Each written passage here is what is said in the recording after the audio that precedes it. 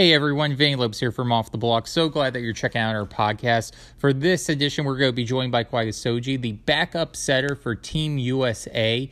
As the United States, we are only a couple days away from them opening the Olympics against France in a huge preliminary round matchup. So we discussed that matchup with Soji along with a variety of other topics. We're super glad that he was able to do this interview from the Olympic Village in his room as Team USA getting settled in Tokyo for the big event, which everyone is going to be looking forward to. It's going to be some fun volleyball. And just to remind everyone, before we get to our interview, we are going to be bringing you as much coverage of the Olympics as we can. So you want to be sure to stay with Off the Block for all your Team USA men's volleyball coverage during the Olympics. All right, well, with that being said, let us get to our interview with Soji. Well, we're so happy that you're able to join us from Tokyo talking about the upcoming Olympics. So I guess the first question is, you guys are there at the venue. How is the team feeling just days away from the start of the Olympics? Yeah, I think everyone's super excited. We got to practice in the Ariake Arena today for the first time, which is the competition arena. It'll be our only practice before the start of the games, and I think guys were jumping a little bit higher, had a little pep in the step. There'll probably be some nerves, but mostly excitement at this point in time. You know, talking about this team, talking to some of the players earlier, you had such a long layoff in between matches because of COVID. How do you feel the offense and the team is gelling now compared to the start of the VNL season? I think we're in much better shape now than we were in VNL. We're battling some injuries, which obviously affects our practice time and training time and even match time together. So we really focused in on building those connections again amongst the teammates. In the last couple of weeks, we had a great, 3-week training block or so.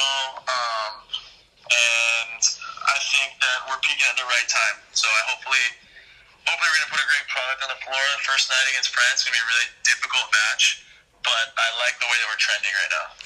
Well, talking about that match against France, I do want to ask you, you kind of look at the pool, it's, feels like a huge match to start off with. What do you feel are going to be some of the keys for you guys to come out with the win? Well, that's a good question. I mean, I think France is a very good team, a tough opponent, especially for the first match of the Olympics.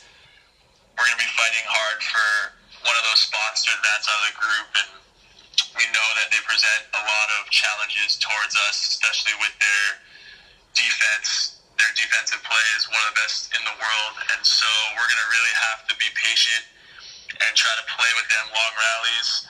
Obviously, the serve and pass game is super important to start off with, but we're going to just have to go toe-to-toe with them in some long rallies and play some good defense as well, and try to get our blocking going, because I think that's a huge strength that we have over this team.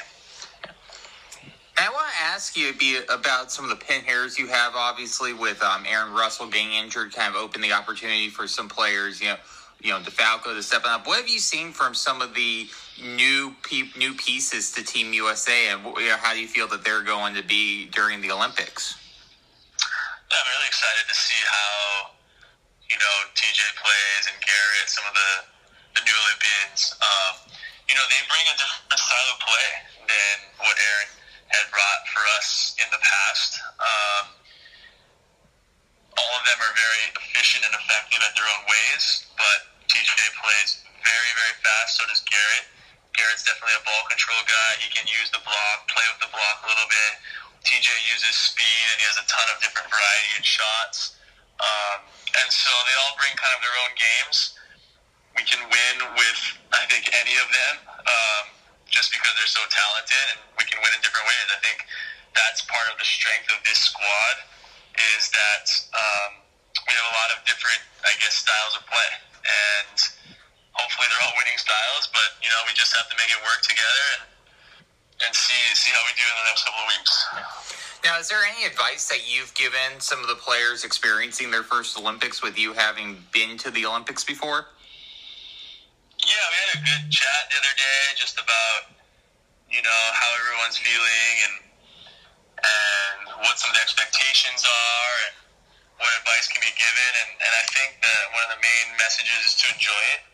For sure, your first time, it can be a little overwhelming. So take a couple of days to really let it soak in, enjoy it, go take some pictures and videos, and then understand that we're obviously here for business and to play well and to perform. And so turning our attention to the matches quickly after that, I think is the best way to go about it. But for sure, I think taking time and taking a deep breath in the village and enjoying this experience is really, really important. One of the things I've always heard about you, throughout the matches is, having you on the team is like having an additional coach on the team because you're just that knowledgeable about the game, able to provide some insights. And I want to ask, how do you feel about having that mantra and kind of that reputation throughout Team USA? Yeah, I think it's kind of cool. I mean, it's a point of pride for me, I think, to, I guess, have been given a lot of trust by the players and the staff to kind of speak my mind and contribute in any way that I can. Part of that contribution is definitely voicing kind of what I see, what are some of the tactical adjustments that we need to make. And so having that constant communication with the players and the staff, I think, is definitely part of my role. And I'm grateful to play that role. I think it's an important role for us. We have to have a lot of input from a lot of experienced players, whether you're on the court or off the court, trying to help everyone involved, whether that's the staff or the guys playing. So I take a lot of pride in my role. Just trying to do whatever I can to help us win. That's my goal. Yeah. Well, I do want to ask also, just get your thoughts from the setter position. We know Micah's, great setter. Who are some of the other excellent setters in this tournament that people should keep an eye on? Gosh, there's really so many. You could name all 11. I mean, yeah. Yeah, I mean, I obviously we start with my boy Micah, who's great, obviously, and then you got to go next with the reigning gold medalist Bruno from Brazil. Then Tony Uti from France is another great setter. We'll see him in the first match of the Olympics and presents a lot of tough challenges for us as well. So I'd kind of start there. I could go on and on, but I think I'll keep it with those three for now. Yeah. All right. Two final questions before we wrap up. I do want to ask, stepping away a little bit from volleyball. Obviously we're not in the Olympic Village, so really some of the stories we're only hearing are, the COVID numbers that come out. I want to ask, just what is the overall vibe and feeling in the Village right now? Just knowing that hey, COVID is still happening. Yeah, it is. It's hard to know exactly, what's going on behind the scenes, really with the COVID situation. I can tell you that the athletes here are really pushing forward. Try not to think about that. It presents a lot of, I think, stress at times. But I guess the overarching theme here, I think, is excitement. I think the excitement is kind of palpable in the Village. Athletes have prepared for so long for this moment. They're kind of chopping at the bit to go out and perform. And so there's just a lot of excitement, a lot of fun in the Village. People are enjoying themselves. There's a lot of safety measures in place. So have to distance, have to wear masks, stuff like that. But the athletes are definitely ready to go. And I think you just have to prepare the best you can without trying to control the COVID situation too much. Be as smart as you can and go from there. We'll let the authorities kind of handle all that stuff behind the scenes, and we just got to prepare the best that we can.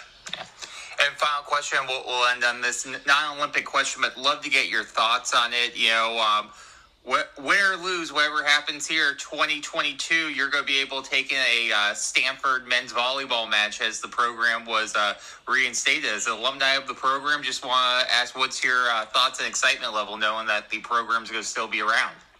Yeah, that's right. That's a great question. And way to end the interview.